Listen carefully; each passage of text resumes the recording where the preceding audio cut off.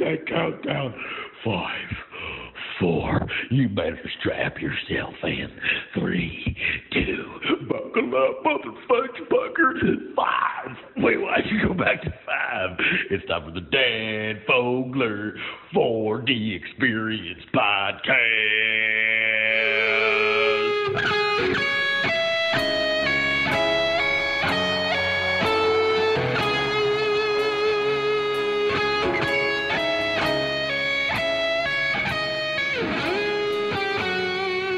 Sounds like it's in one ear.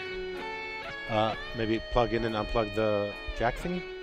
Yeah, it's fine. Oh, you know, switch to those other headphones. I think there might be something wrong with one of the speakers on that one. Okay. The ones on the table across from me. Hey, wait. Oh, Jesus. It's crazy in here, Chad. I can see that. It's insane. Okay, right? Can you hear me now? Oh, yeah, that's a nice fit. That's like an aviator cap fit. Can you hear me? Yeah, I can hear you, man. Yeah, you know, normally it's not as messy as it is in the booth right now, Dan. That's the problem. I know. I get pizza. Hey, what are you doing? Are you recording? Well, you told me you always roll. Oh, good. It's the Fogler rule. Always roll. Yeah, so we can always tack this onto ours later. But it took Dan. How long did it take you to put on those headphones? Were you timing it? You know what? I could go back and just look at the running time of the show and see how long that was. That was a while. it took a bit. It took me a minute. Hey, I'm excited.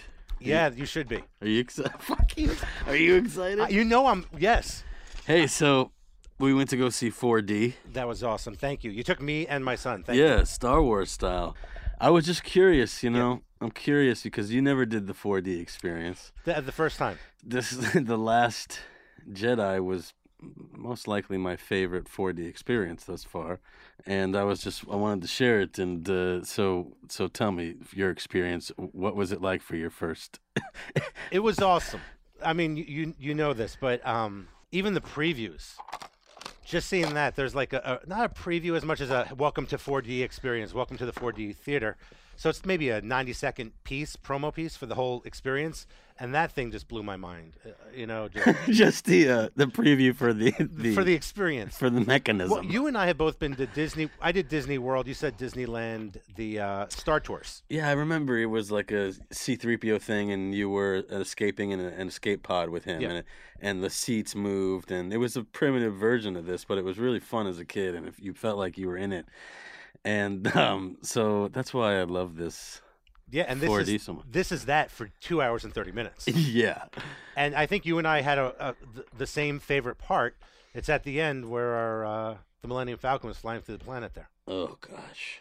Yeah, because that was the third time I was seeing it. So I was able to, like, really appreciate that, you know?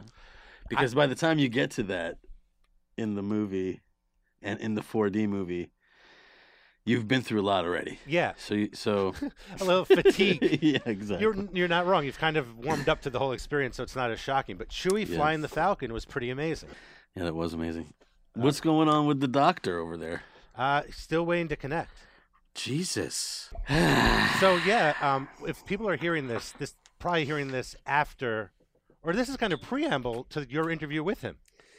This is what is this? This is like a prologue to the preamble because we're doing this with Kevin on his show. We haven't even mentioned his name yet. We haven't even mentioned his name yet. You're doing that show, which is a show I listened to for years. Yeah, he's got 8 shows. He's got a whole network of shows. It's very impressive. So he's having me on his show, which is lovely, and then we're going to segue into my show, which he's going to be on with me at the same time again. Right. And it's all coming out January 1st-ish, which is exciting. Fast. Very yeah, exciting. That is. I'm getting butterflies. And I'm not going to blame it on that delicious Pegaziti Sicilian that I just had. Yeah, that was great. That was a treat. It's like 15 degrees out, and to come into the office with some hot food is nice. Yeah, but unfortunately, I think some of the ingredients, dude, were a little off. They forgot their shipment, so they used last week's sausage or some shit.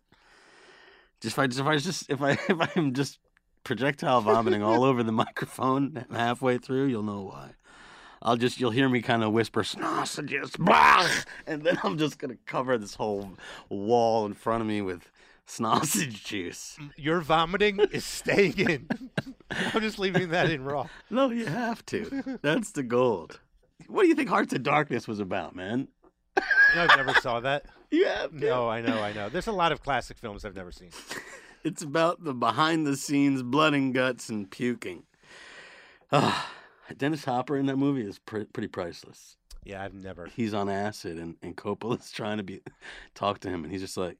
And this is for Apocalypse Now. Apocalypse the making Now. of Apocalypse Now, yeah. He's like, so, he's like, Dennis, you got your lines? He's like, yeah, lines, yeah. Let me go figure that out. He's in his own little world there. I think they all were. Try him again. What the fuck's going on? You know what? What? He's fucking with me. Nah, the only thing is, look, they're on a different time zone, The whole of the world out in L.A. Yeah, it is. They're on there. It's like Scooby snacks all the time with them. Riding around, grabbing snacks, robbing banks, choking chickens. What is that song? Yeah, it's Fun Loving Criminals. You know what? When I was out in the UK, they were playing this song from the Fun Loving Criminals all the time. It was crazy on the radio. It was like they love that song. This is from my childhood. You remember that song? Yeah. And they used to sample Reservoir Dogs. It was fucking fun. He was just all like, he's like, yeah, man, you fucking cool? You cool? Yeah. I'm fucking cool. This is the song. Yeah. Fuck it, we'll put a song in the middle. Who cares, right? Yeah, until they tell us not to. Everybody report the robbery! You motherfucking no! And I'll execute every motherfucking last one of you!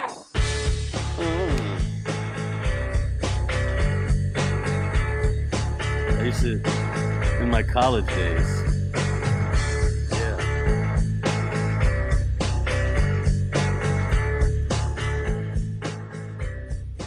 Man, that is a trip down memory lane. Yeah. It's like G-Love style. Everything's smooth. It's smooth. I walk into the door, I give her the letter, she gives me the loot, the fuck it up, lips and a wink, then I find cute, and I said, baby. Is there some karmic G-Love thing happening here, baby, or what? By that time, fast tapping with the 97. So, wait, they're playing this now when you were in London recently? Yeah. Still. Yeah, they had it on this rock channel, and they would play it every morning, and I was like, man, they really love this song. That's awesome. Yeah, it's kind of like a song you'd find in Snatch or something. Yeah, totally. Yeah. Because I had to talk to my man. I don't know anything about any fucking sex. Touch me all you want. Torture you. That's a good idea.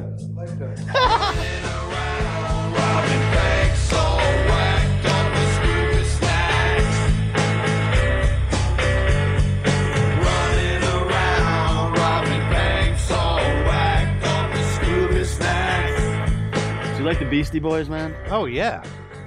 Yeah. How could you not? Good Brooklyn boys, I guess. Queens, too, right? Were they from Queens? I think Brooklyn. I don't know. How sad is that we don't know? One of them was from Brooklyn. Yes. I like all the little samples they use from Yeah, Tarantino. it's really, really well done. Yeah. Yeah, they put these songs in some movies back in the 90s. Lou Diamond Phillips was in one. Are you cool? I'm cool.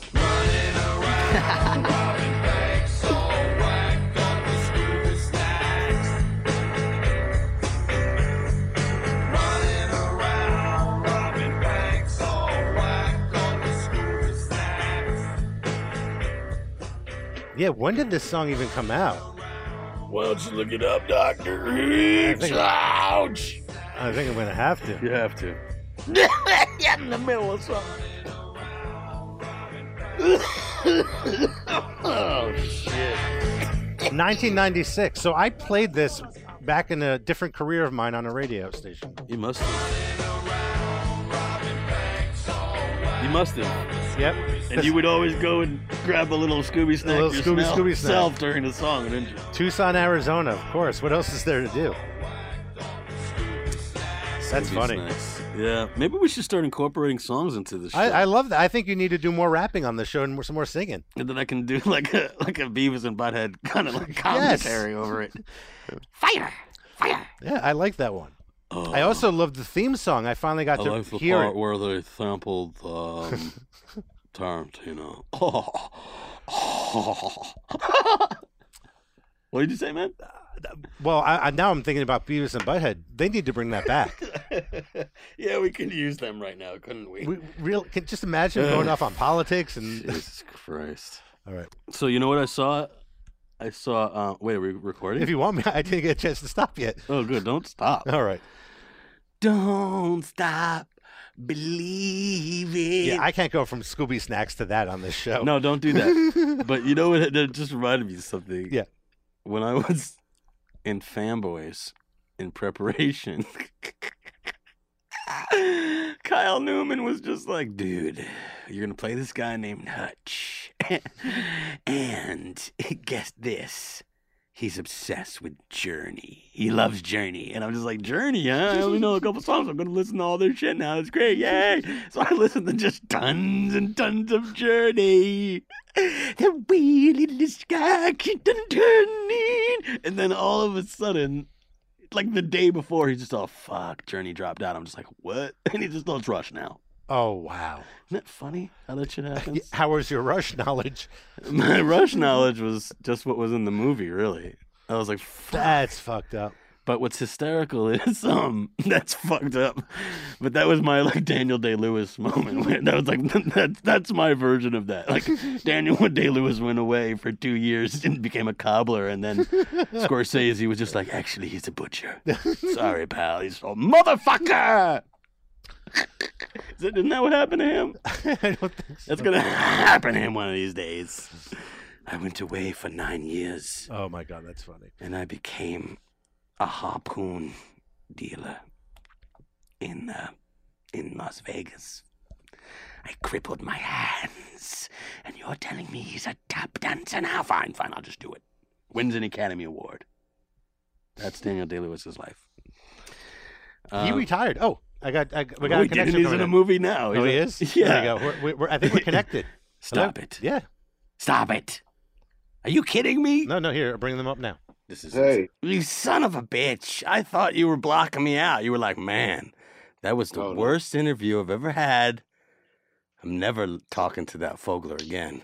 Dude, that was exciting. Good fucking times, good talks. Kevin and useful Smith. information. You've done me an incredible service, my friend, because they're going to, I'm searching, I'm building my audience, and dude, I just thank you for having me on your show. Like, I'm such a, like, my whole life, I have been watching your work and invested in your success, and looking at you like someone who is like a brother from another mother, who I'm just, Exactly. like, I would walk down the street, and for a while there, I couldn't wear a trench coat and my hat backwards and a goatee. You know what I mean? People would just be like, "Hey, signing by," and I'd just be like, "Man, I want to be my own thing." And then, like, if I took the hat off and my hair was long, it was, "Hey, you look like Sam Kinison," So, yeah. That's where I got the trench coat from. That's where you was got Kinnison. exactly. So we have Kindred. You said it. We are kindred spirits. Take me into your show, brother. Well, what happened was I got here because I was so excited to, like, I didn't get a lot of sleep last night. I was very excited. I fucking texted you so early in the morning. I was like, you ready? I was just like so I excited. was like, it's 8:30. I know. I know. I'm in New York and I couldn't wait. This is very exciting for me. I'm fanboying out over here. So I basically got here early and did an intro already and did like a whole thing and before we called you. So I was like making use of the Nice. the space here. Yeah. So I mean, trust me. Everybody knows who you are. Don't worry about it. No, I'm fine with that. Everybody. How does your show, how does one begin? What do you do? Well, we talk about, like, my favorite thing is movies, and we're talking. You and I, you are, sir, are an expert watching your podcast, listening to your podcast. I was watching your last Jedi podcast, and very fun and informative and hysterical, and that's what we like to do over here.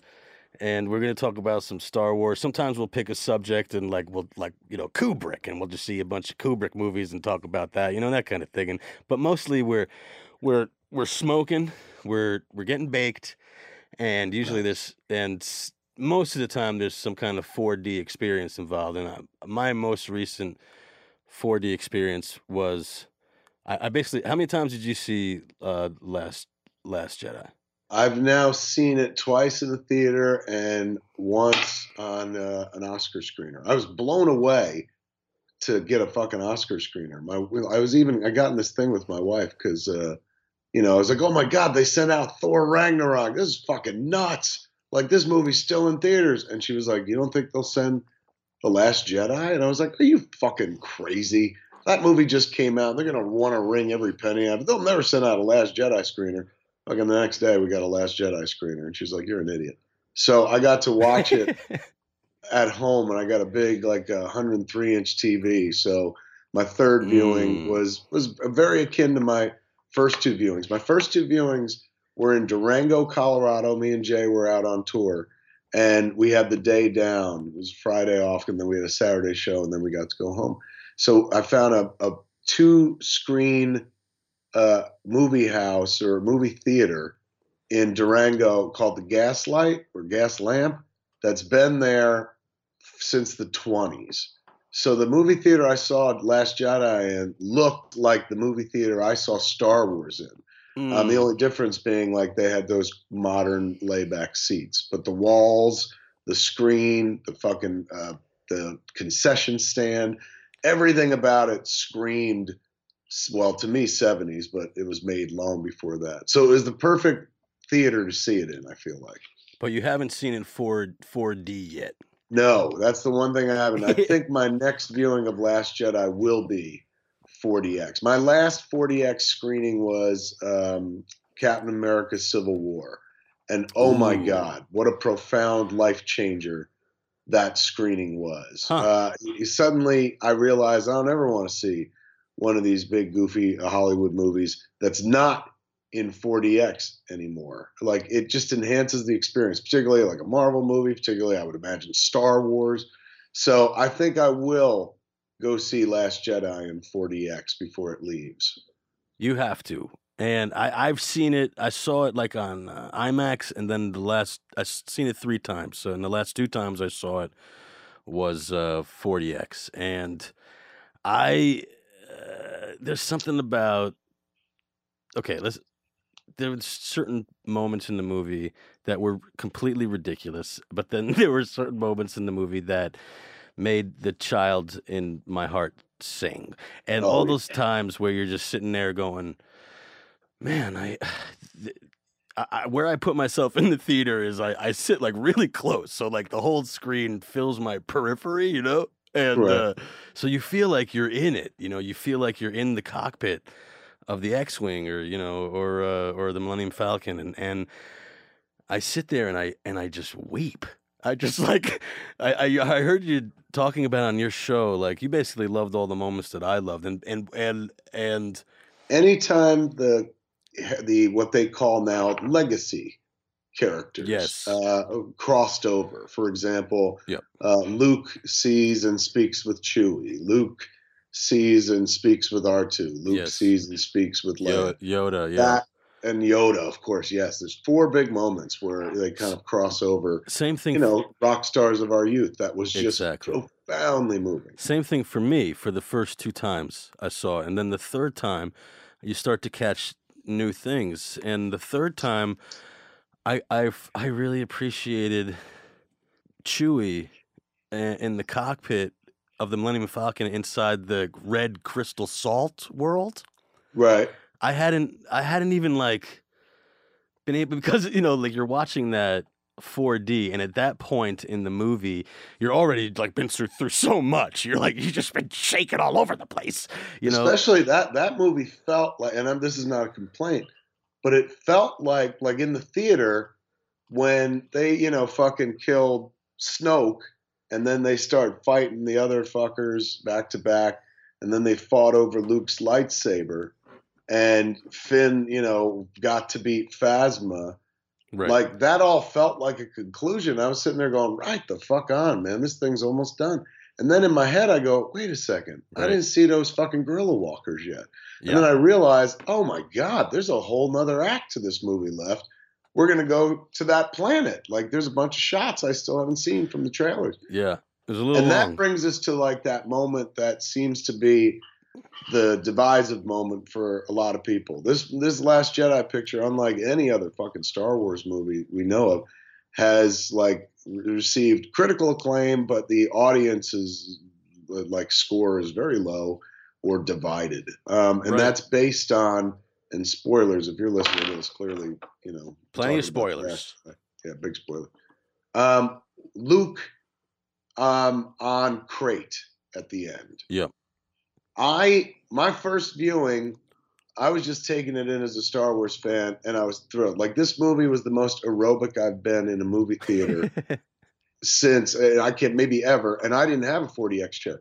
I could not lean back. Like there were so many things that made me like literally jump forward in my seat, Yes. move to the edge of my seat, like fucking pound my armrest and stuff like that. I was very physically involved with the movie. So first time Luke shows up and faces down the First Order on Crate, you're like, oh my God, he said he Right. wouldn't do it, and he's fucking doing it, and this is amazing, and there's no way if they're going to put all the guns on him, this ain't how he's going to fucking die, and like, he didn't die, and oh my God, he's going to fucking fight Kylo Ren, and holy shit. and then all of a sudden, they give you the M. Night Shyamalan twist where they're like, he ain't really there, motherfucker, he's on a rock back on Crate. Yeah. And first time I and then spoilers, he's gonna die, and that's gonna be it for your childhood hero, Luke Skywalker. Yeah. First time I saw the movie, I was just so overwhelmed by the movie that I didn't necessarily have a good or bad thought about that. I was like, oh, he's not really there. I get it. Yeah. Second time I saw the movie, I became more obsessed with, well, why couldn't he be there? Why did he have to force project himself? And I talk about that in the review. I'm like, is there any, I said, I'm fine with the choice, but is there any real hardcore reason I'm missing that he couldn't go to Crate? And the internet has been very kind about offering up, like, this is why. Number one reason, his ship is in the ocean. And we saw the X-Wing in the ocean. But I'm like, yeah, but we saw him raise his X-Wing in Dagobah. Yoda did it. There is precedence here. But they're like, nah, man, that ship's been in the ocean for a long time. The ocean water eat everything away. They started throwing like literal facts at me. Oh, what would happen to an X-Wing in beach water? And, in a moment like that, I'm like, okay, that's logical. I'll take that. I'm not arguing with you. But let's just for a moment say that, like, yeah, but this is a story in which people can move rocks and there's laser swords and we're in outer space. So, you can't really pick and choose what rules work and what rules don't. Like if in a world where there's a walking, talking Wookiee, why couldn't the X-Wing, the planet, the ocean water on Crate is actually better for fucking X-Wings. Healing. It's a healing water. It's like turtle wax. Yeah. You know what? So, I thought that, I'm sorry, finish your thought. All right, so the next one is the thing they bring up is he can't get to Crate without a droid, right? Without a droid, which I was like, oh, that made me feel like a bad Star Wars fan to not have put that together myself. However, for those who are like, what? Apparently you need an astromech droid to make the jump to light speed. Yeah. So if you're in a light craft like an X-Wing, you need yourself a droid in order to fucking make the jump to light speed. So he couldn't get to Crate from Octo or whatever the planet is, the Skywalker Island, Skyline. But I do point out that R2D2 was literally with him on the island. So he left, I know. Right. But, if you changed a happened. few keystrokes on the script, Yeah. he could have been there. Maybe Coulda he leaves happened. R2D2 stayed behind. with Yeah. him.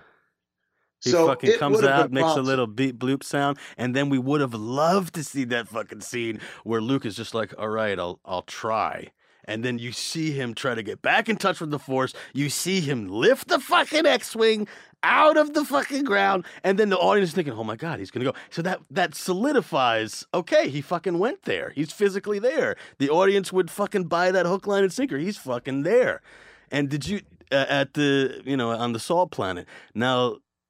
Did you notice? I didn't notice until the third one that the astral projection of Luke didn't have red footprints. Yeah, I didn't notice that at all. I'm not that smart.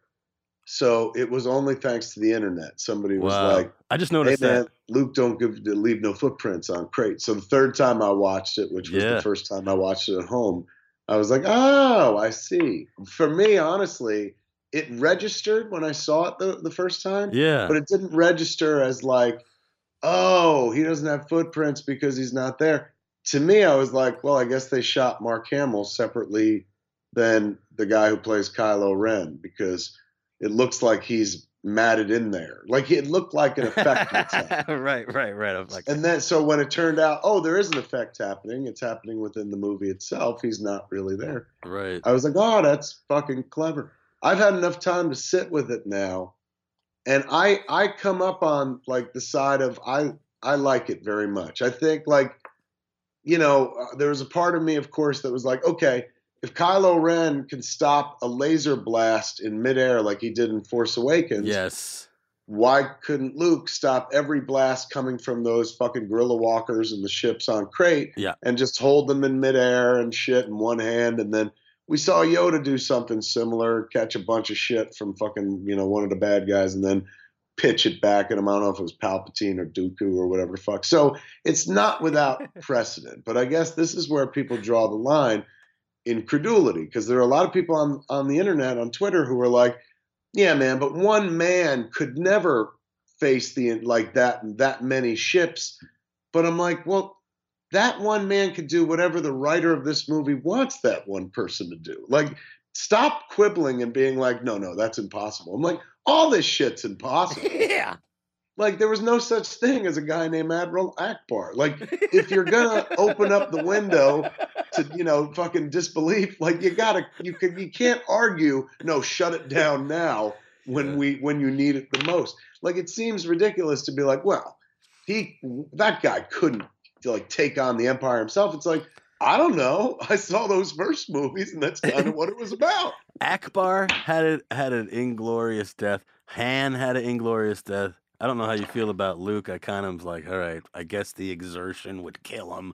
But like, I feel like, look, we know we're going to see him in the next movie, so I'm okay with it. But I'm like, look, if that's what they want to do, I personally would have preferred, if he fucking Ben Kenobi'd Kylo Ren on Crate, where, he's like, if you strike me down, I'll become more powerful. And he fucking lets him hit him, and Luke's not there, and motherfucker, kicks his robes and shit, and the circle begins anew. But I'm a literalist. I'm an idiot. This is why they don't give me these movies to make and shit. They give it to Rian Johnson, and he found something interesting to do where he's like, well, this is let's be honest. We're playing with the notion of a legend. Yeah. Like already. And we need to accomplish two things with this movie. One, make a great entertaining movie that people like. But two, we have to start establishing the fact that what we all commonly know as Star Wars, the paradigm is going to shift, because there are very few of these legacy cast members left. Harrison Ford, they killed off in the movie. Sadly, we lost Carrie Fisher, so Princess Leia is no more. And, Luke Skywalker is your last tie. Now, there's a world where you could keep making movies with Luke Skywalker in them until Mark Hamill's sick of this. Yeah. But they decided to go this way where they're like, let's pass the torch. So half the movie is about, fucking Luke, and half the movie is about Rey and her adventure. And really, let's be honest, it's not even half the movie about Luke. He is kind of a Ben Kenobi-ish character in this installment of the picture. And so they needed to accomplish a passing of the baton, a handoff to keep these movies going. Otherwise, once Luke's out, all you got left as a kid who grew up in the 70s is Chewie, C-3PO, and R2-D2, or anybody in a mask, Greedo and shit like that. But your human connection to that world is gone. Ben Kenobi's gone. Billy D. Williams is still around, and I heard that he was supposed to be the guy that ran the casino plan, which would have been amazing. Yes. Yeah. But I see the sensibility in what they did, and the sensibility in having to accomplish, we got to tell a story that also tells the audience that this is going to have to continue one day without all the people that you come to love in this movie, from the 70s. We're going to keep making Star Wars movies.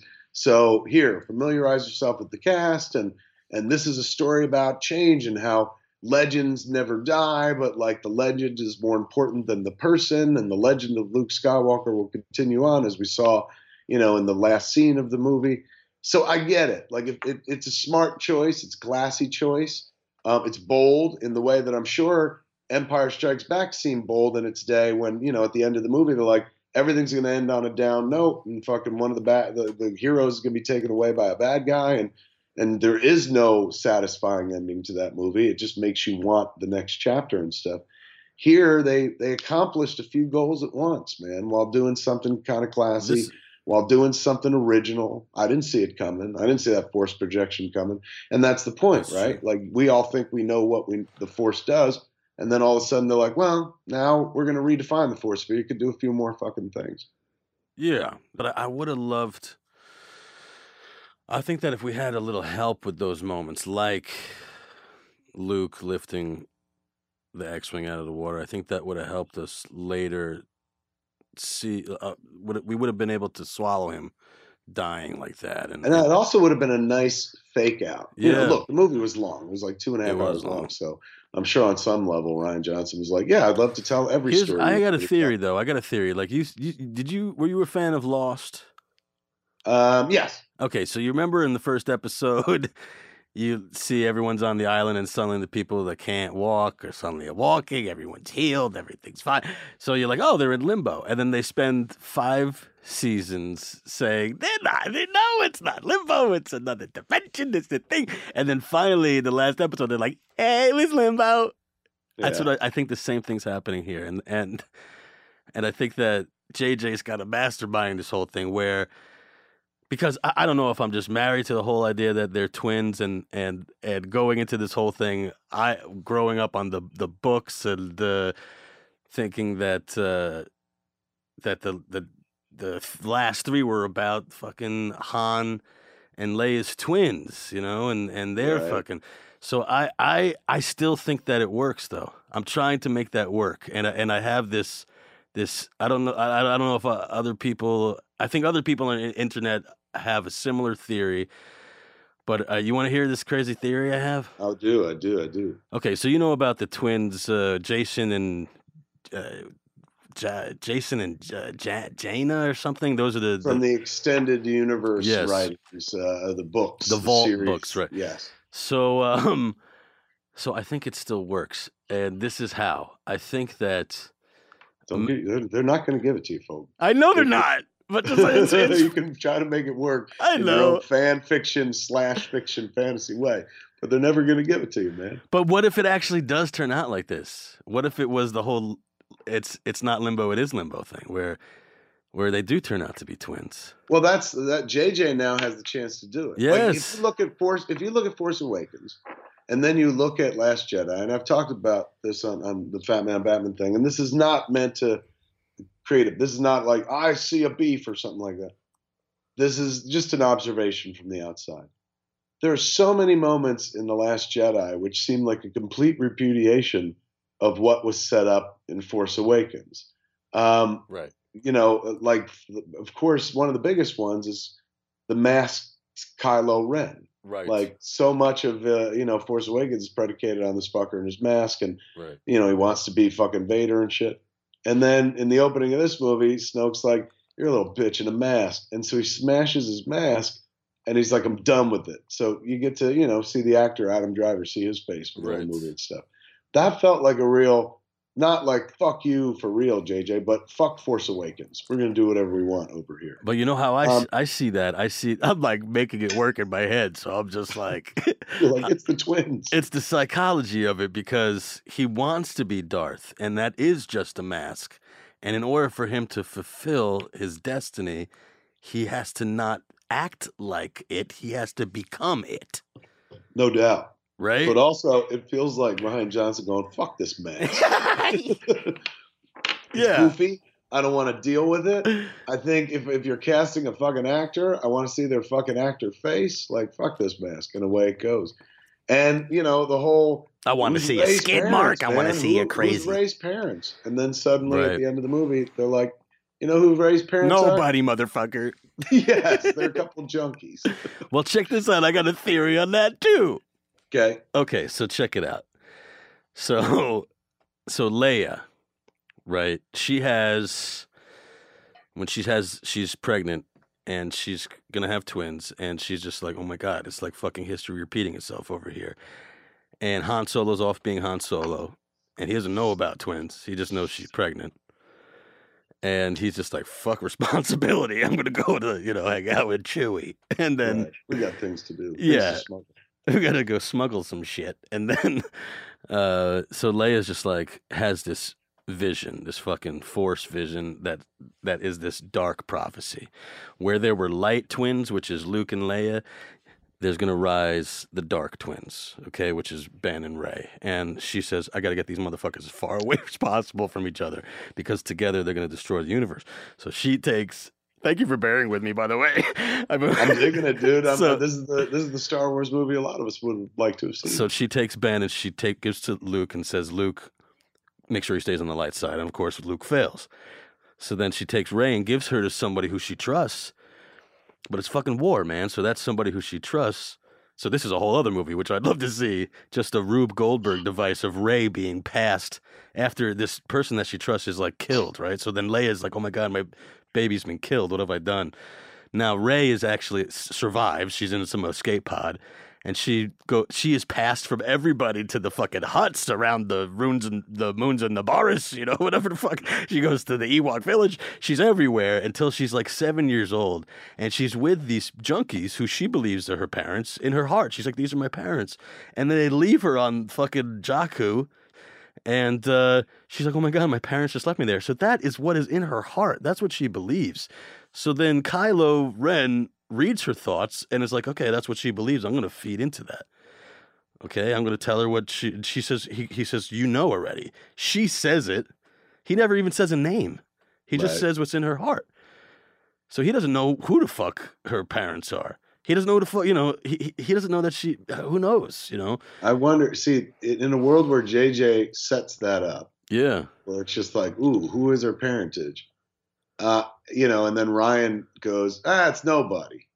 Doesn't mean that JJ, as he comes back to the next one, can't Right. be like, nah, he was just fucking with her, and they are X, Y, or Z. And they It love to makes do a lot that. of sense. Like the problem is, and how can they? I mean, I don't know. They might be able to get away with it better now too. Like if since Carrie's gone and they've already said Princess Leia won't be in the third one, or General Leia won't be in the third one. Like maybe that's the best time to be like, yeah, your mom was General Leia, because otherwise they might have to dramatize that scene where Carrie Fisher is like, I had to give you up and blah blah blah. Now they don't get to dramatize that scene, so Right. he could get away with that. There are some crazy moments, and this just I was watching the movie for the third time, and I'm just like, I'm convinced they're fucking twins for several reasons. There are moments where Rey, in certain angles, she looks like fucking Natalie Portman. She just looks like her. Okay, Yeah. and then there are certain moments where she and so it tied in the editing. Luke reaches out to Leia. The very next fucking thing is Rey reaching out to Ben. Okay, it keeps Right. they're back to back. So come on, that's something right there. And then Snoke says, I feel so geeky. So Snoke says, at this moment, where it was so reminiscent of Palpatine, where he wants them to strike him down. Hey, it's Kaylee Cuoco for Priceline. Ready to go to your happy place for a happy price? Well, why didn't you say so? Just download the Priceline app right now and save up to 60% on hotels. So whether it's Cousin Kevin's Kazoo Concert in Kansas City, go Kevin, or Becky's Bachelorette Bash in Bermuda, you never have to miss a trip ever again. So download the Priceline app today. Your savings are waiting. Go to your happy place for a happy price. Go to your happy price, Priceline. Because then that's the fucking Palpatine speech. Right. Strike me down, and your transformation to the dark side will be complete. And I'm convinced that the fucking Dark Masters, they reincarnate somehow. You know, they don't get to ascend like the good guys, but they get to keep coming back. You know, their spirit, their essence.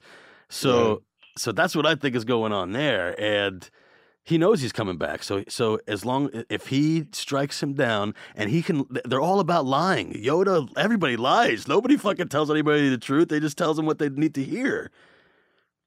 So he says, I connected you two, which is bullshit.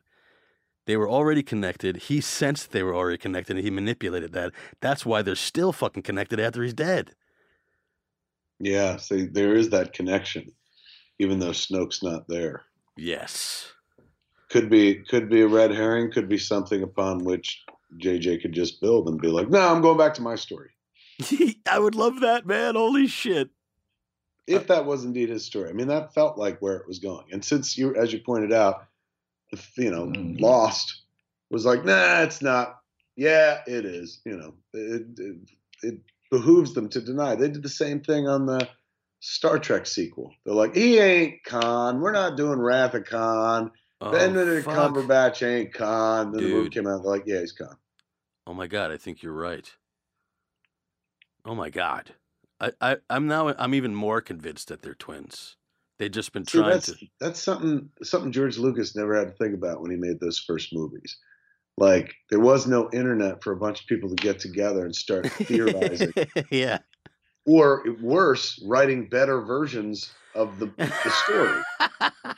You know, that's the danger, and that was kind of what happened to the prequels. Is that, you know, what everyone wanted was something more like what we're getting now, but the guy that created the movies is like, no, I'm going to tell you completely different stories about the people who made those people and shit. And you know, his approach wasn't the approach that anybody had in their head when they heard Star Wars. So Disney buys Star Wars for $4 billion, and they're like, oh, we'll show you what a Star Wars movie looks like. Like, I saw this article, where was it? I think Forbes, where they were talking about the argument of auteur versus machine, like is kind of right now in Disney's favor, because the auteur, the theory that they put forward in Forbes, the auteur was George Lucas, and George Lucas got to go make 3 prequels, and people rejected them. It made a lot of money, don't get me wrong, but people didn't care for them. The toys didn't sell nearly as well, so forth and so on. Disney buys Star Wars for $4 billion. So one of the first things they have to do is like, we got to make our money back, man. Otherwise, we're $4 billion in the hole. So it behooves them to try to make as good a Star Wars movie as possible, because that's the only way back to profitability. George, he could do whatever he wanted because it was his world, and he was not dialed into the audience. He didn't really care what the audience wanted, because when he created the first Star Wars movies, that's how you did it. There was no audience to answer to. There was no like, oh, what do they want? Well, like, this is what I'm giving them. But now suddenly with the prequels, we were of an age, or in an age, where somebody could just, some random stranger could pierce his armor by being like, you know, you fucked up, or this ain't my Star Wars, or blah, blah, blah. They'd chase that dude off the internet. He said he doesn't read anything. I believe him at this point. So that, the Disney scenario, these cats are like, hey man, we ain't got like all the time, and we're a publicly traded company. We got to make good on this $4 billion we spent. So we got to fucking crack the code and like try to make what made people like those first 3 Star Wars movies want to pursue in this world as well. We got to Marvelize this shit. I guess that's kind of, yeah. You know, I mean, and I saw somebody said that on Twitter about, and we live in that age. I sometimes feel like I'm fucking sound like Trump when I say that. Somebody on Twitter said, but I read somebody on Twitter said something really kind of interesting. They're like, look, I loved Last Jedi as a Marvel movie. I did not like it as a Star Wars movie. Oh, yeah. And I said, well, that's fair. I guess that's a way to look at it. But as per that Forbes article, it posits that Disney has to fucking try to make as perfect a Star Wars movie as they possibly can, because they've already seen what happens when you don't, in the hands of the guy who was like, well, I made the first one, so I'm going to make the next 3. So you loved Last Jedi. You saw it a bunch. What were the things that you nitpicky didn't like about it? The nitpicky stuff was like, you know, Space Leia will always be kind of like, all right. I mean, when I first saw it, I'll be honest, that was one of the shift forward in my seats moment. Yeah. Because I was like, oh my God, she's alive. Because when they killed her, when the bridge blew up, I fucking jumped forward. I was like, is that how this is going to end? Is that how they're going to get rid of General Leia Organa? Like, you can't escape this. I just saw everybody get blasted into fucking space. And then all of a sudden they go close on her. And any sense of, you know, by the time she's flying through space and doing Space Ghost, that was nullified by my old school, like, oh my God, this is one of the twins using the Force for more than just, Luke, I hear you in my head. You know, this is our first representation we get to see of Princess Leia's ability to fucking use the Force. I think that wouldn't have been such. I think that would have been more palatable if, you know, that moment where she's sitting there, kind of like I don't know, half hour into the movie, and she's sitting there and she's at the table and she's deep in thought, and they come out of hyperspace and there's that canteen rattling on the table. Yeah. If she for a second not even looked at it, but just kind of like waved at it and it stopped, you'd say, "Oh fuck! Whoa, is she using the Force now?" Like, you know, something subtle like that. Right. So that later, I think that when she did that, people would be like, oh, it wouldn't be such a fucking kick in the nuts. It seemed to be a big kick in the nuts for a lot of people. The second viewing, I was like, yeah, I mean, I guess there's a few different things you could have done, but I was still kind of like, you know, as an old school Star Wars fan, like, yay, she used the Force. Well, hey, who the fuck are we? Who the fuck are we to say, like, we don't know what happened in the last 20 years, man? She could be like meditating like a motherfucker, just like, yeah, like she could have been, you know, maybe obviously she didn't train with Yoda, but had her own version of training and stuff. With Luke. That leads me to the princess, like here, Admiral Holdo. One of the greatest moments of any Star Wars movie is taking the jump to light speed through Snoke's ship. It was breathtaking. They pulled all the fucking, you know, sound out of the moment, because in space nobody can hear a motherfucker Snoke scream as his shit gets ruined. And so it was a glorious moment. Yes. But on my second viewing, I said to myself, why, like, that would have been the moment for Leia. For Leia. She could have died 5 times. Here's the one where they would have been awesome. And you would have, you know, look, I was moved by Holdo's death, but watching your childhood, you know, she fought the Star Wars her whole fucking life. And so ultimately, what else can a general do but lay down her life for her soldiers? The end of the resistance was about to die out. Yeah. So, oh my God, giving it to her, you know, Niagara Falls, Frankie Angel, like nothing but fucking tears. However, somebody pointed out online, you know, if you obviously they didn't think to write that, and then Carrie passed, and I guess you could probably have built that sequence, but somebody pointed out, hey man, Admiral Akbar just fucking died in the vacuum of space. He's why not give him that fucking moment? And then I'm like, that would have been so. Could you imagine, like, as much as we've always liked Akbar, it's a trap. If he was the one in the chair and they're giving the fish guy the moment where he's just like, this is for the resistance, and fucking you watch your childhood blast through Snoke's ship, like, that's a good call. But we could do that all day. We could sit there and be like, they should have done They this. should have done that. You know, I love how there's total disregard for Finn and Rose on that ship, and then when you cut back to them, they're like, everyone else is dead, and they're okay. Yeah, they're like, well, that was lucky. That was fucking crazy, huh? All right, let's get out of here. When last we saw them, they had the fucking, forced cheese grater right against their fucking face. So I don't care how that fucking ship gets hit. There's no way they don't at least get singed. Yeah. That's what I would have liked to have seen, like them with 2 burn marks across their faces. Something. But that is what else? There was another kind of beat where I was like, yeah. Oh, on the casino planet. Okay.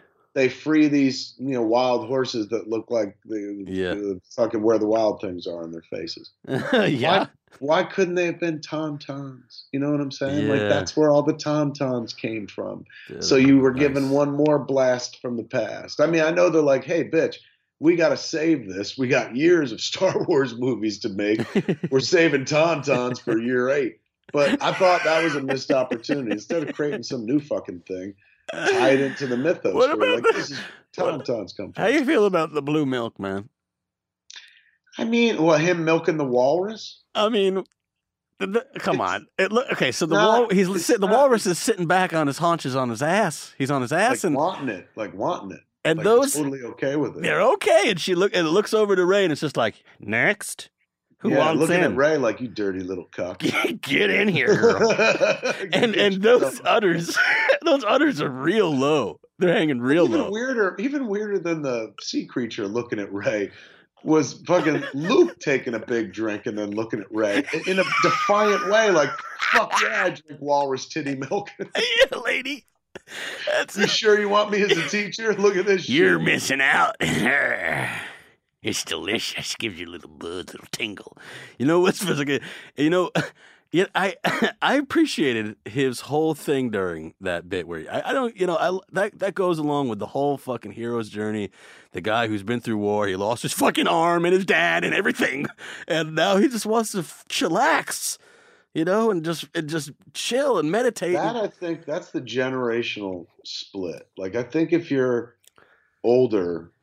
I'm not saying you got to be my age, but I think if you're older, you give the guy some when you've had some kids, where you're like, this motherfucker lived the adventure of a lifetime, and then he literally brought the fucking justice to the galaxy, and then had this fucking weird moment with his nephew, and fucking shit went south, and so he don't want no part of this. It's human, man. He's scared. He's scared of the dark side, and he's scared of the dark side in himself. He doesn't fucking want any of it. He doesn't want there's precedent. He's seen other Jedi Masters. This is the way they go. Fucking Ben Kenobi was in, hiding on Tatooine. Fucking Yoda was in hiding on Dagobah. Like, just maybe not hiding, but just this. I'm going to go off to this isolated place and eventually fucking die. And so he knows the path of the Jedi. It's not a happy ending. It's like one day you're off by yourself in either the fucking swamps or the desert and shit like that. He was going based on role models. I get it. And, after what goes down with his fucking nephew, I'm sure he's like, fuck all this noise. Like, that's the most horrible shit I've ever seen in my life. Like, fuck this. I'd rather drink titty milk on a beach somewhere than I want none of it. Yeah. And also add to it, like, here's the thing. When we saw, maybe Ryan should be given a little more credit for looking at the source material. We met Ben Kenobi. He's an old man. He was a Jedi Master. Right, he was a hermit. He wanted none of it. He wanted to fucking... But also, he didn't have these, fucking unrealistic superpowers. What did we see Ben Kenobi do? He waved his hand and fucking used a Jedi mind trick. Yep. He got, he shut the tractor beam down by distracting a couple stormtroopers. And then he has he can't do the flips anymore. Where he's not limber. It's not like he's bouncing around like we saw young Yoda and shit. He ain't chopping people in half anymore. Yeah, there's a world that's already been established where it's like, hey man, Jedis rock, but let's be honest, they're human beings and they slow down with old age and shit like that. So at least, like, maybe we were unrealistic to expect like this fucking superhero version of Luke Skywalker, because as we've seen in the movies previously, like, old Jedis just they get old. Like they're not like super limber and shit. We saw young Ben Kenobi in the prequels. Right. We saw an old ass Ben Kenobi in fucking Star Wars and shit. So So- maybe Ryan was just following suit, going like, look, Luke Skywalker wouldn't age into fucking Batman or Superman, motherfucker. He would age into old Ben Kenobi, like some old guy who once did something with a fucking laser sword years ago. So maybe that was the way to go. Maybe we were wrong for expecting a Marvelized version of Luke Skywalker where he's like, he's larger than fucking life. And even at age 60, he could still do the shit he did when he was a farm boy. Like, I know there's a version of us that like we're so spoiled by superheroes now, that maybe we forgot that Luke Skywalker is not a superhero. He's the mythical hero. He's Joseph Campbell's figure of myth. He's a classic hero. But that doesn't mean that like Tony Stark or fucking Thor or Spider-Man, he's always going to win. And, fucking age gets us all. I don't give a fuck who you are, unless you're that motherfucker who was in Captain America's Civil War who downloaded his whole brain into that giant computer room and shit like that. Like, that's it. You age out. You're done. Well, on that same tip, I think they were like definitely kind of manipulating the original fans with aging down and making Yoda like puppety in this. How did you? That was a great choice to. Yes. Last time we saw Yoda in the movies, he was younger Yoda in the prequels, and at first they did him as a puppet, and then George took that puppet out of the equation, and made him digital. Yeah. So the last time we saw Yoda theatrically in a movie theater, he was younger Yoda, bouncing around, being able to do fucking fun things and stuff. But the last time we saw Yoda, those of us who grew up with the trilogy, he was a puppet who died on Dagobah. So when he shows up in fucking Last Jedi, looking like that puppet who died, I wanted to give Ryan a big hug. Like, come on, dude, that's a smart fucking choice. And I heard they went back to the original mold. They found a mold of that Yoda, and they were like, strike it from that fucking mold. Right. And that's so perfect. Like, I'm glad that they didn't do. I was glad it was Puppet Yoda. They used him right. I think Ryan probably experienced as he was shooting it, like, oh shit, like there ain't too many ways to slice this cat because he's a puppet at the end of the day. And we've all grown accustomed to, as much as you don't like Jar Jar Binks, like something that looks like it's actually fucking not a puppet. But they made it work. They used it sparingly, and like him kicking his feet and laughing. And I don't give a fuck if he looked like a puppet or CG. If you let him say young Skywalker, like that, you own the audience. Like that was where I started crying. He's like, oh, I've missed you, young Skywalker. And they're playing that John Williams music underneath the I mean, fuck the like, oh, I was a boy again. It was the 70s all over. It's more than that. That's just great storytelling.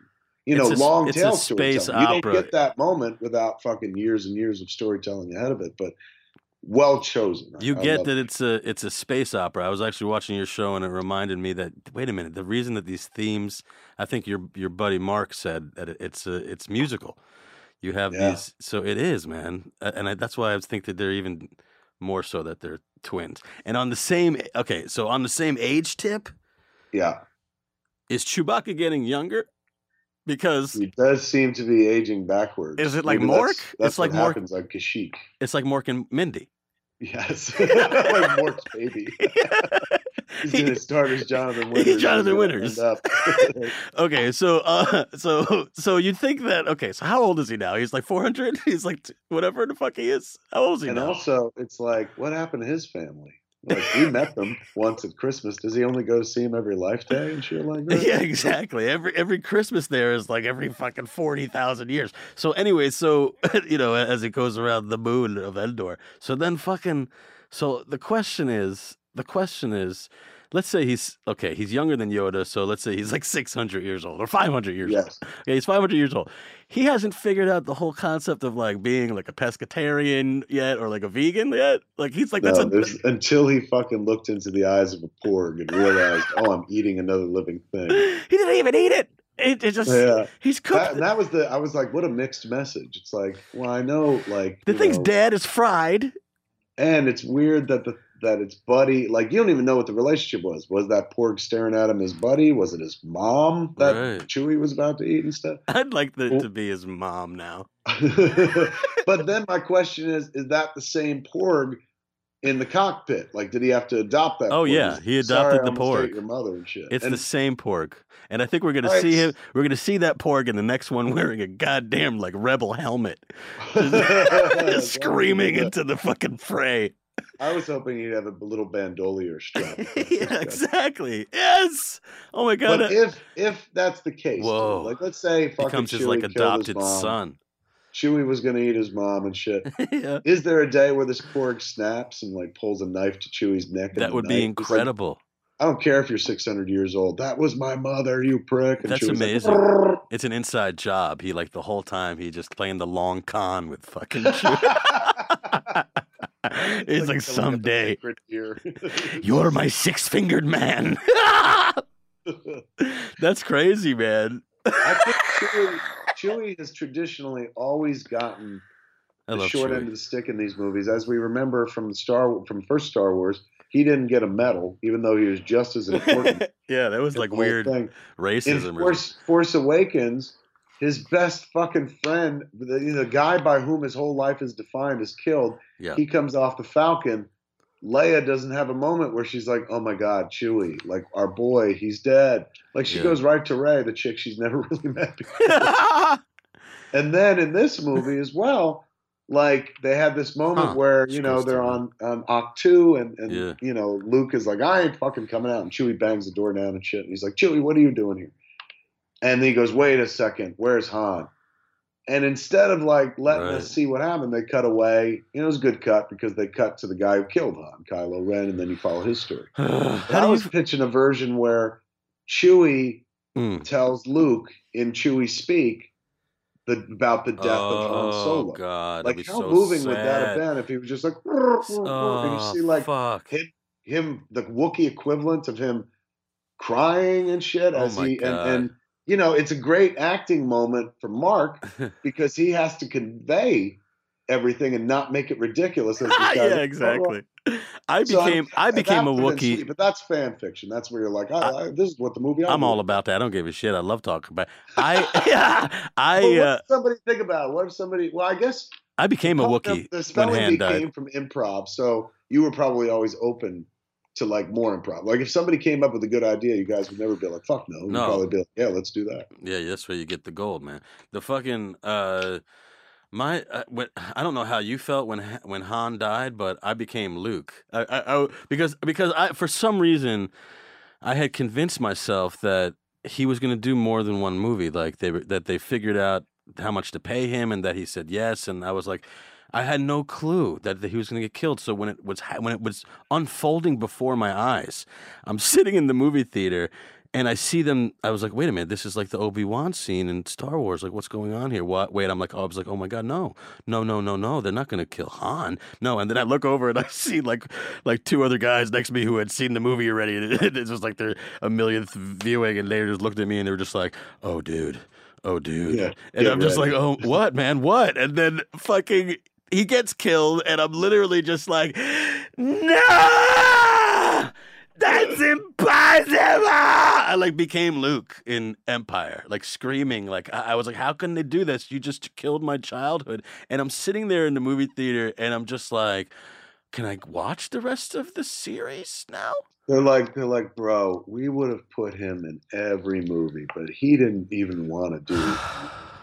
We had to back up a Millennium Falcon, a Jawa sandcrawler full of fucking money for him to do what he fucking did, man. But there was a moment in Last Jedi where, you know, when Luke was like, if you strike me down, I'll be with you forever, like your father. And they were close on Luke's face. Yeah. And I thought they were going to roll left or right and suddenly reveal Blue Han? Force Ghost Han. Yeah. But he doesn't know the Force. Oh, my God. How can he know the Force? I know. Maybe he trained? I was just sitting there. I was hoping for it was a moment. It felt like a set-up moment. Yeah. And to be fair, with what eventually happened, with it being Luke as a Force projection, who's to say he couldn't have fucking conjured up a Han? Fuck yeah. Oh, my God. Yeah, just like be like a conduit to the beyond. He just is like a conduit to like a. He pulls like a Whoopi Goldberg. Yeah, he's like, Han is telling me something. Your father says, you're a real prick. Here, let's move this quarter up a door. We're going to make pottery. Disney's like, how do we save fucking Star Wars? By making it Ghost. We Bruce Joel Rubin this motherfucker. Hey, man, did you catch what Poe said to Rey when they met? I caught a few things that Poe said to Rey, but which one? At the end when he's like, she says, "Hey," he says, "Hey," and she says, "Hey, I'm Rey," and he goes, "I know. I think they're gonna get together, man. I think he's like the Han and she's the Leia." Because it was the use of I know. I hadn't thought of that. Somebody pointed out though that they did actually meet in Force Awakens. They did. I couldn't remember that because I thought that was a cool moment in Last Jedi when he's like, "Hi, I'm Poe," because I was like, "Oh shit, these two haven't really met yet, have they?"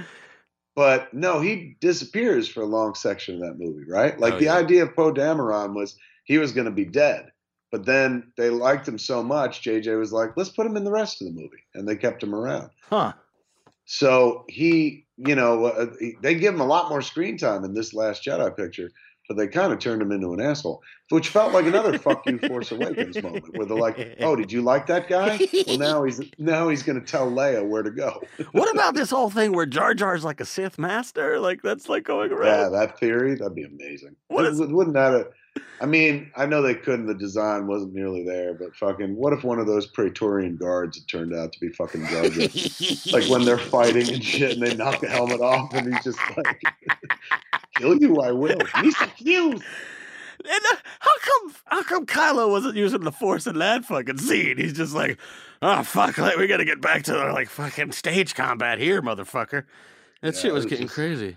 It was all about fighting back to back and shit. But that was a killer moment, man. Like I love that scene. As he spins that lightsaber. One of my first, like the reason, like I've been dissecting Star Wars since I was fucking a youngster and stuff, and that's why it wound up in Clerks. And it's part of the thing that built my entire fucking career is talking about some movies that I saw when I was a kid. Yeah. And early on, man, when I was dating this girl in high school, my high school girlfriend, we would constantly have these discussions, because what we did the most at her place wasn't heavy teenage petting. It was watch movies because her parents were like, her bedroom was right next to the living room. Ooh. And her parents' bedroom was right next to that. So it wasn't like, "Hey, let's go in your bedroom." You wouldn't get up to anything. So we hung out with her parents and watched movies. I was a big movie kid. They had a movie rental store across the street and shit. So they would get and they were the family that put in, when Young Guns comes out, I want the first copy. So they would always get the first movies. And then they had 2 VCRs, so they would tape the movie so they can rewatch it anytime they wanted, breaking the law and shit, but it doesn't matter. They weren't selling it or anything. So we've spent a lot of time watching movies together. And, I was always a big Star Wars fan, so we'd eventually, twice a year, watch Star Wars and shit. And so we were watching Return of the Jedi. And after one of the viewings, I was like, "He did it all wrong." And she's like, "What do you mean?" And this is, I got to be 16, maybe 17 at this time. I had this conversation. So this would be 1986 or 1987. I said, in Jedi, and we're talking about the ending of the movie, Luke is standing there in front of the Emperor. And his Emperor's like, "Yeah, I feel your hate. Grab your weapon. Strike me down." Yeah. And Luke finally calls for it and then pulls back and then goes to hit the Emperor right in the fucking mush. But then the lightsaber stops him. I was like, he should have expected that. I was like, what I would have done, and this began a lifetime of what I would have done if I was in charge of Star Wars. Yes. Was come around. I pull that lightsaber to me. Instead of drawing back in an overhead thrust and then coming down, I spin, bitch. So I'm pulling it to my hand and I'm spinning at the same time so that when it enters my hand and I am halfway through my rotation, I snap that fucker on and I'm coming through him from the back of the chair. You see what I'm saying? The back of the chair. Yes, sir. And cutting him in half, dude. So when I saw The Last Jedi, I nearly plotzed because I was like, finally, somebody cut this fucker down through the back of the chair. Like he turned that lightsaber on. Instead of coming at him from the front, snuck attacked that bitch. Yeah. I felt very vindicated. That Very 17-year-old boy inside of me, which out of context sounds very funny, Do you was know? fucking on fire watching that moment. Do you know what your Star Wars name is? No. Mine is. It's your backwards name. So mine is Daniel Fogler. Mine is Leonad Relgoff. Okay. So I'm Nivik. Yeah, you're Nivik, and it's a silent H, I guess. So yeah. Tim's? No, Timis? Yeah. Nivik Timis. Why? Is that how George did it? No, this was a game that like came out when I was a kid, and that's how we figured out all our Star Wars names. It's fucking dope. Yeah, Nivik Timis. But your middle name is Patrick, right? Yeah. So your middle name is Kurtap. Nivik Kurtap. Yeah. I'm the guy that's like, I feel like I'd take on the whole empire myself, sir. And I get killed 2 minutes later. I'm the Dak of this bitch. Do you know what your actual name means? Like my name is Daniel Fogler. So Daniel is like means God. God is my judge, and Fogler means bird catcher. So God is my judge, bird catcher, and I became. As God is my judge, I will be a bird catcher. Yes, exactly. And I got fascinated by this because of Spielberg and his name, because his Spielberg basically means fun mountain, and that's what he is. He's just a big fucking. So I love it when people like. That's the literal translation? Yeah, Spielberg is Spiel means fun, play, and Berg is a mountain. That's hysterical. Isn't that beautiful? And I love that. So you are Kevin Patrick Smith. So Kevin, and my middle name is Kevin, Daniel Kevin Fogler. So I knew Kevin, and that means kind and handsome. And that don't work. Which I love it. I could take. And Patrick. So you that's a saint name. So that's one saint, Kevin. Patrick is the next saint you have in your name, which means Patrick literally means noble and saintly. And then your last name is Smith, which means like metal striker, which is a great name. Metal Striker was going to be my metal name. Love it. The name of my metal band in high school. We are handsome metal striker. We are handsome noble metal striker. My name was, it was a last minute change. I was supposed to be Brian David. Oh. But the same day I was born in Riverview Hospital in Red Bank, somebody had a boy also named him Brian David. Whoa. So my parents were like, we can't do that. And so they picked randomly. There's no Kevins in my family. There's no Patricks. And they went for Kevin Patrick. And my grandmother never let my mother live it down. She was always like, Kevin Patrick, where'd you pull that? Because I guess they were kind of more German than anything else. You know who has an unfortunate name? Who? Alan Tudyk. Yeah. As much as I love him, I love that guy. Dick. Poor guy. He's a lovely. He's doing so poorly. He's a wonderful. Like I took that fucking name and I turned myself into a Star Wars character. He's going, I don't have to spell my shit backwards. I'm K2SO, motherfucker. One and done. One and done. Oh, fuck, dude. This I just saw. So I guess it's great. We talked about The Last Jedi and Star Wars, and I love it. And you're fucking amazing. And I want to wrap this up. Hey, did you see The Greatest Showman yet? No, I just got the DVD. Is it worth watching? So this is the Hugh Jackman challenge. Now I want you to watch Logan and The Greatest Showman back to back, and then tell me that Hugh Jackman doesn't have the greatest spectrum of ability of any actor out there.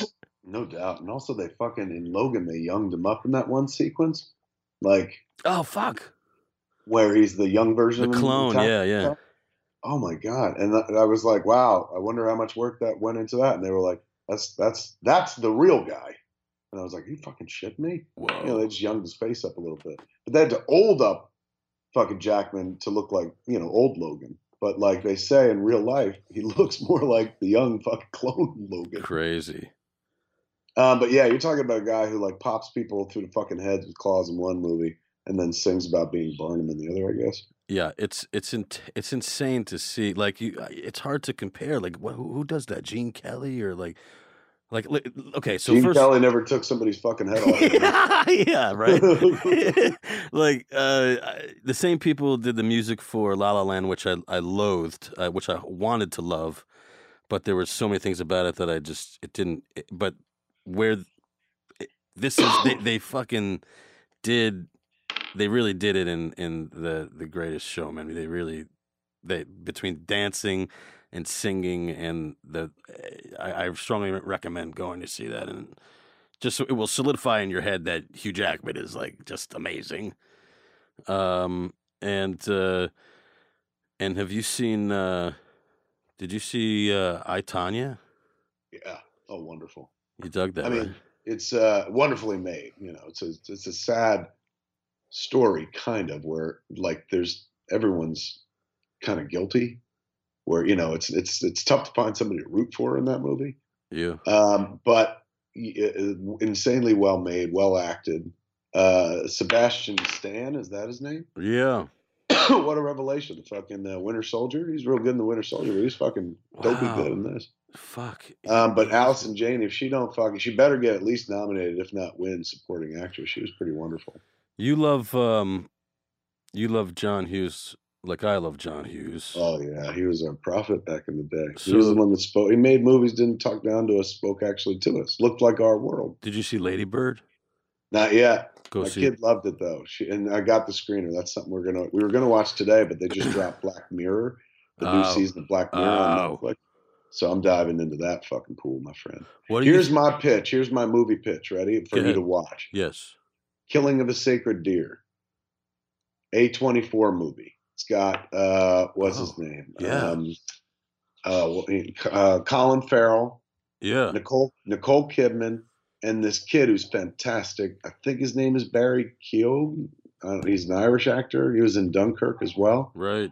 This fucking movie is like he is made by the guy who made The Lobster, which I never seen. Yeah, I saw The Lobster. Now I will fucking see. Yeah, it was freaky. It was like an early Terry Gilliam movie.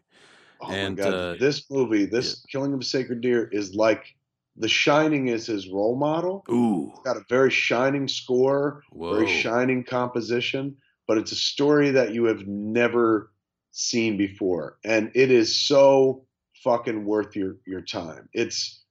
I've not seen a movie like it this year, but here, it is so fucking unsettling. Like, fuck a horror movie where people jump out and go boo. This movie is so fucking categorically unsettling in moments. I'm going to give you, I don't even think I should. I was going to give you a taste of something that like fucking has been haunting me ever since. You know what? I will. I'm not going to give you the finer details, but there's a moment in the movie where one character is talking to another character. An older character is trying to get the confidence of a younger character and says, let's trade secrets. And then tells the story of when the older character says, when I was a young man, like I learned to masturbate, but when I would ejaculate, very little would come out, and I didn't know if something was wrong with me. So my father was a drunk, and he would drink and pass out. And one night after he got drunk and passed out, I jerked him off to see how much cum was supposed to come out. Something to that effect. Christ. Dude, sometimes I watch a movie and I'm fucking checking Twitter or fucking doing something on the side, playing fucking Tetris. I put my phone down and stared intently at this fucking movie because I'm like, you have my attention. I've never heard that in my entire life. And also, it sounded oddly specific. Yep. Most fucking writing comes from a place. I was like, you have my attention, sir. That is just one moment in a scene that honestly is not even the most memorable scene in that movie. There are so many fucking scenes in that movie where you're like, oh God, oh God, oh God. Like it's worth tracking down and watching. I think it's on iTunes right now. I could talk to you about stuff all night, but I got a wife and kids and they're fucking pissed. Go live a life. Dude. So I want to wrap this up with just something that I want to ask you, because who is your favorite comic book team up? Favorite comic book team Now, when I up, say like that, I in mean all- like writer and artist. Oh, okay. Let me see. Like I got like a tie between 3 of them or 4 of them. I mean, look, there are people like Frank Miller who doesn't really need anybody. Does it but by himself. He just alone. Yes. And he's a legend. Let's leave the legendary teams off the table. Like let's hang their rafters into the jerseys and stuff, like Stan and Jack and whatnot. No, your favorite that you're on a desert island. That's the one you gotta. I take one trade, and they're like, you can take one trade paperback. Let me see. I'm looking up at my collection right now. Do I take Mage with me? Matt Wagner's Mage? Do I take Watchmen? Here. One of my favorite comic book stories ever told is not like, one that shows up in Time Magazine's Best 100 or whatever, but Grant Morrison did a run of Justice League. Yeah. Which I absolutely fucking loved. And the they did a artist? storyline called, oh, fuck. I mean, it was a very large storyline. Was it Frank Quietly or something?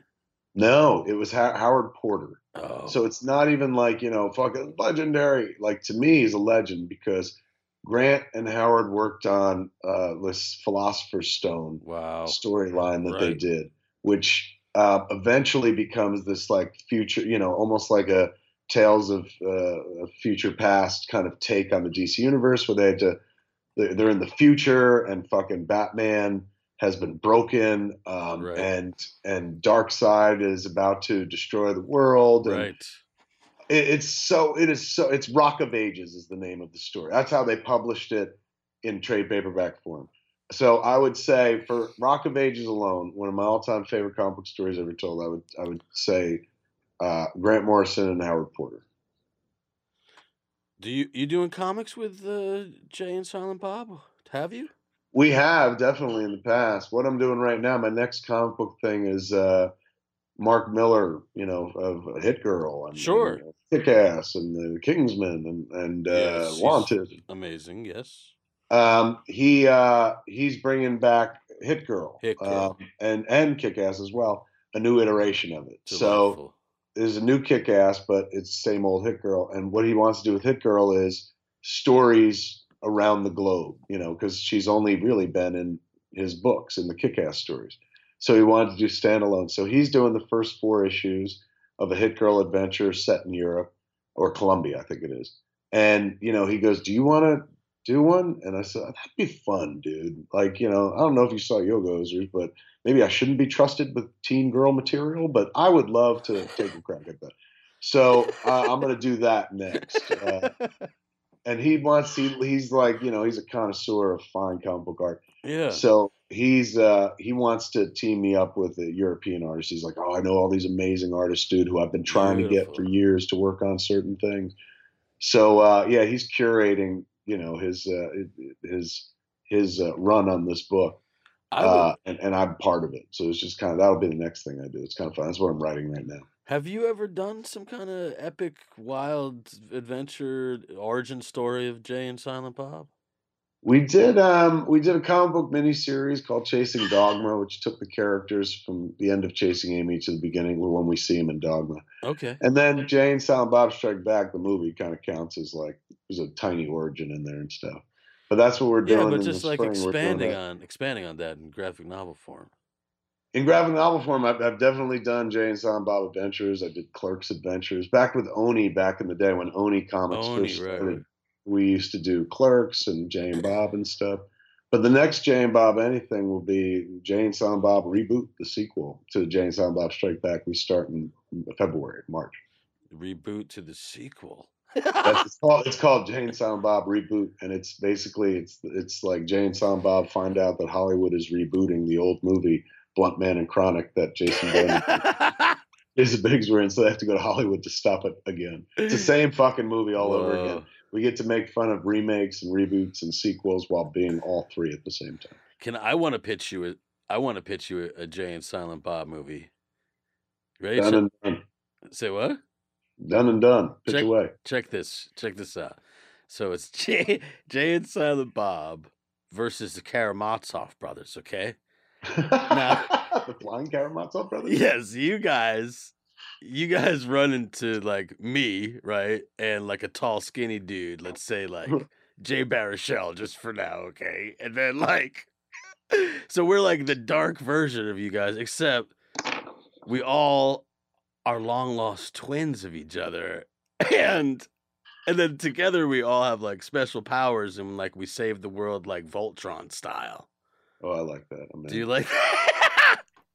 Here's what you do. Here, you want to make it, you want to ensure success? Yes. We're now living in a world, and Spielberg's about to crack it wide open with Ready Player One. Yes, he is. People want to see shit together, just like you go see the Lego movie, and you're like, holy fuck, there's Batman, and he's in the Lego movie, and blah, blah, blah. Whoa. What you we run do into is- your character from Fanboys. Bang, You run into dude, Silent bang, Bob. You run into yourself. Bang. No, or Whoa. basically it's Jay and Silent Bob Yes. with Hutch, and what was Jay's character, Baruchel's character? Windows. From, Windows. yes, Windows. Oh my God. That Now could we work. collect 2 more other characters from some other of our level comedy that people are like, oh, I know that. Like certain Yes. cool people know it and the world doesn't. You put us all together and you do an Avengers of fucking movies that I kind of remember them. Like you get Harold and Kumar to pop in for a Whoa. second, maybe. Maybe they're too successful. Maybe they're like, hey man, we were big. Maybe they Harold and Kumar shit. We had sequels, bitch. We had But I'm several. telling you, you pull those together where you get yourself like a fucking surf and turf of some of moviedom's favorite characters all in one movie, Surf and turf. brother. You making buffet money then. Smorgasbord of pop ridiculousness. I love that idea, actually. I always love stuff like that. Crossover. You pull a But- couple characters from Waiting. But here's the thing, like, Smiley Face, should just all movies that people have cool liked and have not been over the top successes, but people are like, I know that fucking movie and shit. I want Chad. I want to close with, because my Chad is, hey, Chad, you there? I thought you meant Chad from fucking Yeah, I'm here. from the Charlie's Angels movie. I was like, we can bring fucking The Chad. No, I'm we can talking bring about Tom in. I'm talking Fucking about Chad from Weird Science. Was that Paxton's name?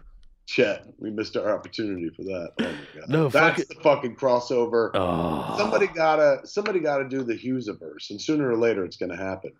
Where, fucking they just start making stories within Shermer, Illinois again. Like, the Hughes estate is like, go ahead, go nuts. Oh, yeah. And Yeah. you could just build out. So hey man, fucking Claire, my aunt, she had detention once, shit like that. I want to say that the Mad Magazine guys, the Lampoon's guys have access to all the Hughes stuff. Don't quote me. The But- early Hughes stuff when he wrote for Lampoon, Yeah. including the source material for Vacation. I think it was an article, Vacation 1956 or something Right. like that.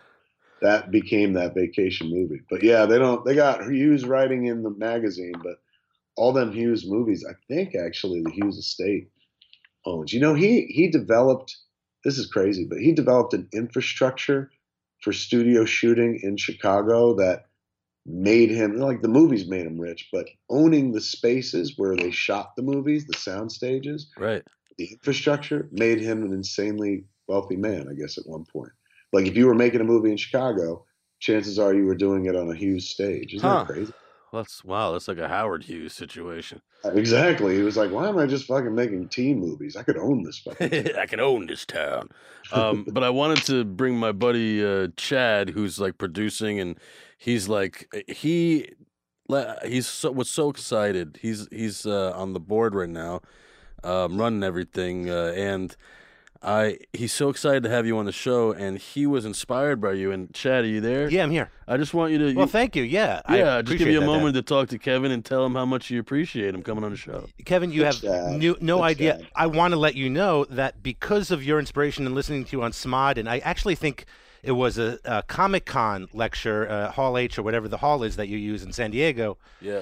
that you said just follow your fucking passion.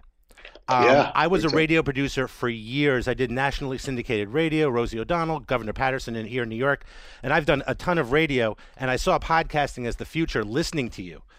based on right on. that and my wife at the time's inspiration and support. I launched my own company where I'm now doing about 35 different podcasts producing a week out of here. Fucking A. Isn't it awesome? It's your note, and I remember it so vividly, of the barrier to entry is so low. Just be good and talk about what you love. And, yes. and it's passion. It's a passion fucking driven medium where it doesn't matter. Like, here's an example. My friend Ralph Garman, who I do Hollywood Babylon with, he had a day job in radio for 18 fucking years. He was on K-Rock, the Kevin and Bean show, which used to be like the #1 morning show out here in Los Angeles on the air and stuff. So for 18 years, he was the third guy on a 2-guy show. His name was never in the title and shit. But he figured he had pretty much job security. They just kind of like cut him loose, like fairly recently. And it was kind of harrowing. He thought he was getting re-upped and stuff like that. And it's one of those things where, he was like, I didn't see it coming. But the good news is he had the podcast, like Hollywood Babylon, that he does. And so he had that to kind of like cling to for a moment and stuff. But then he realized, like, oh, I don't ever want to work for anybody ever again when I can do this. Like, as long as I can make a living with my mouth on the radio, I can do it in my world. So he's putting together this thing right now, the next version of him, which he'll take to the internet and do daily. But he was talking about building something. And he's like, I'm going to get guests and blah, blah, blah. And I said, here's the thing. You don't even need guests, dude. They just want to hear you. Like, you've now built an audience of people that just like what you think, what you say, the things you find funny, your introspection, your perspective. Like, don't sully it or overthink it, really. It's not so much sullying. Don't overthink it with the, like, oh, I got to get this. I got to get these bells and whistles. This beauty of this medium is it's whatever you fucking want it to be. So rarely in life is that the case in a communications medium. It has to look this way. You have to cast this person. It has to be this because that's what the budget is. You get to express yourself, but there's all sorts of constrictions.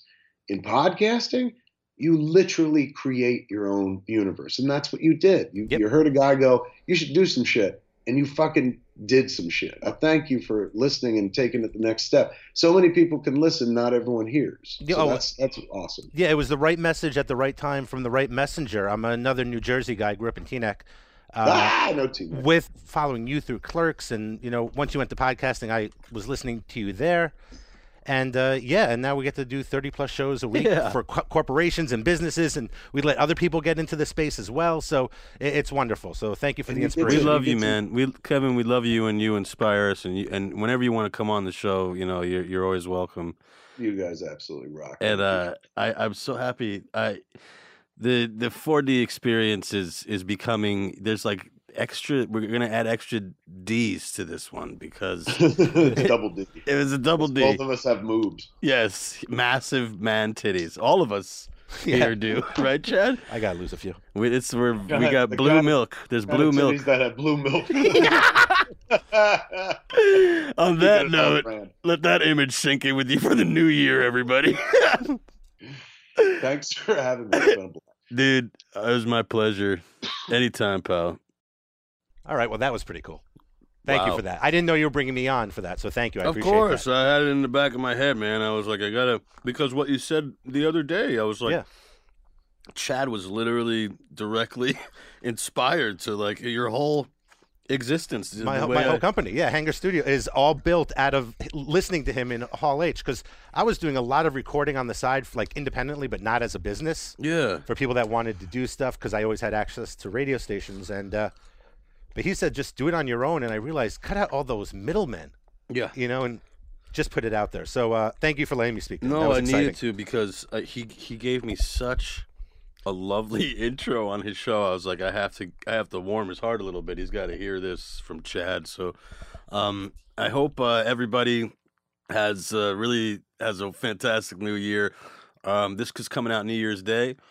And I hope everybody's just chilling and warm and cozy, and I'm really excited about 2018. You feel good about 2018? I feel great about 2018. Yeah. Like, I really feel good about 2018. I mean, you're, like, let's be real. You got a huge 2018 coming up then. Yeah, man. I'm so excited for Fantastic Beasts, too. It's like, It's What's the official title? Is it just Crimes of Grindelwald? Yeah, I wasn't aware of that. Crimes of Grindelwald. All right. Yeah, yeah. You'd think it was Fantastic Beasts, and guess what happens next to the Beasts? But no, it's Fantastic Beasts. Can I ask you a question about the first one?